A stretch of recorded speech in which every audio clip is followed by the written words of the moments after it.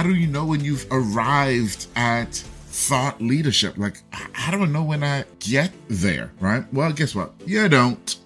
That's the truth. You don't know. You don't know.